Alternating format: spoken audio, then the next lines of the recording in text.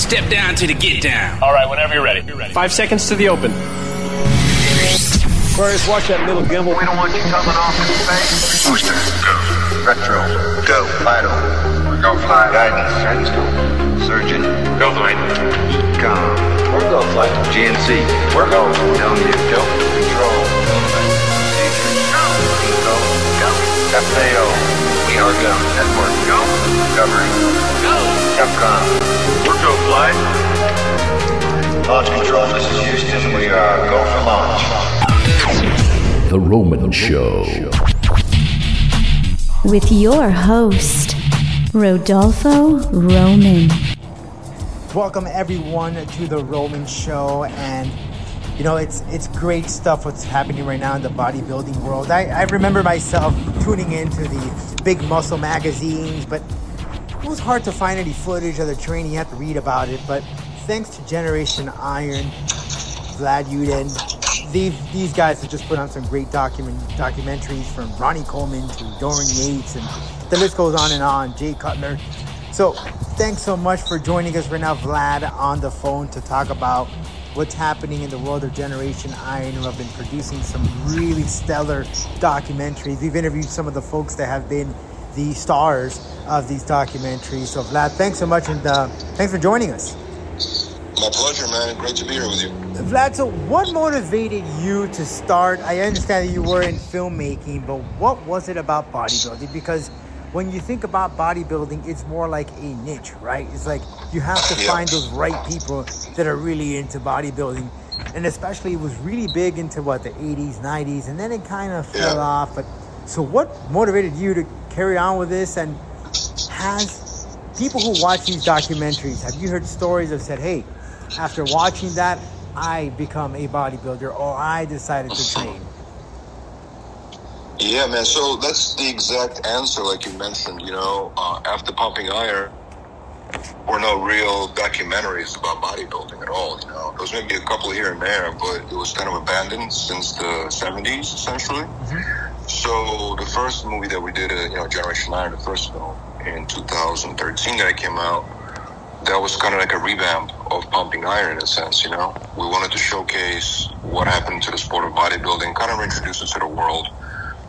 So it was really like the sequel, the long-awaited sequel to Pumping Iron, essentially. That was Generation Iron. And then since that one became successful, it opened up more doors, and it opened up more opportunities to work with all types of different people in the industry. And as I got to know the industry more and more, I found there's a lot of really interesting characters, interesting stories. So I dedicated a lot of my time working specifically in the sport of bodybuilding and documenting it essentially from 2013. With that being said, that were you into bodybuilding, and was there one particular person that you really looked up to, or were you just a filmmaker? It's like, man, this is, I'm a filmmaker. I like this topic, and I want to embrace it. I always enjoyed the gym and playing sports, but I was never a bodybuilder. So, and I think that as a filmmaker, that gave me more, sort of like, look at it from a perspective of an outsider. Sometimes it's a good thing because you come into the industry, you notice every little thing, you notice like little details about it. As far as knowing bodybuilding, honestly, like I would see magazines sometimes in like bookstores. And so I was aware of like people like Ronnie Coleman and potentially like Jay Cutler. And of course Arnold Schwarzenegger from but he's obviously on a different level. But I didn't know too many bodybuilders, but then as I was doing research, I got to know pretty much everybody and all the main guys. And did this perhaps inspire you to do bodybuilding, or you just kept as a filmmaker, or just train on your own as a hobby by any chance? No, I do train. I mean, of course, not on the level of a bodybuilder, you know what I'm saying? But I do like the gym a lot. I've traveled I've worked out in so many different gyms across the world, different countries, different continents, you know what I mean? So I've seen it all when it comes to the gyms. I love the gym culture in general, and I appreciate it very much. Now, with these documentaries, have you heard of folks that, like I had mentioned, that person that is not even aware of what a dumbbell is, and all of a sudden he happened to cross one of your documentaries and said, hey, this is pretty cool. I'm going to go ahead and train. You ever heard of any stories because of these documentaries? Yeah, absolutely. I mean, from different types of people, you know what I mean? Some people didn't even get into bodybuilding after watching it, but they appreciate the storylines, you know, like the Kai Green documentary that we put out last year. They got so much response from just, you know, regular people that didn't care about bodybuilding. They just loved Kai's story, you know. And also I've heard some pro bodybuilders told me that they, you know, Generation Iron inspired them to take the career to the next level. So I've heard multiple stories like that. And with that said, is there, out of all these, because you've done a lot of documentaries on the big stars, from the Yates to the Coleman to the Cutlers and on and on. Last time I saw Pearson, which one of them was the most challenging? And was there one that you really had to convince and say, hey, let's do it, you know, you have a great story? Or were they all pretty cool about it? Because let's face it, in the world of bodybuilding, there is a little egoness. I mean, you can't escape it. There's a team behind that helps you get to where you want to be. But at the end of the day, you are that sole person that gets on the stage. So what were the challenges in one particular, if you faced any? I'll be honest with you, there's always some kind of challenges. Yeah. You know, like working with Kai Green was very challenging, you know. He's a very complex person, and that one is fresh in my mind because it just came out last year. It's on Prime right now. I recommend everybody watching it. You know, it's one of our best films, I think. But he was challenging. You know, I mean, Kai is an artist. He has a lot of things going on, and he's always thinking about different things. You know, it's not always easy to work. I'm not saying it's difficult. I'm just saying it's not always easy to work with a creative like that, you know, because they see things their own way, and you kind of have to find middle ground sometimes and convince them to, you know, to believe in your vision, while at the same time believing in their vision, you know. And the film that's coming out this week, Bradley Martin, you know, the influencer, that one is super difficult to work with. I mean, not with, but on this film, because we shot it during the pandemic. We started before the pandemic, then the pandemic slowed it down, and then the pandemic became part of the storyline, you know, of the film. It's one of the craziest films that we've ever done, actually. But and it's, you know, I'll be honest with you, it's always some kind of challenge. It's never working in the fitness industry, bodybuilders. It's never 100% smooth, you know. But I'm used to it already. And with that said, and you're so right, because at the end of the day, yes, they are athletes, but at the same time, there is a form of art that goes into bodybuilding. Kai is one of them, right? He's took bodybuilding to another level with the whole dancing and the spectacle and things that we had never seen in the stage.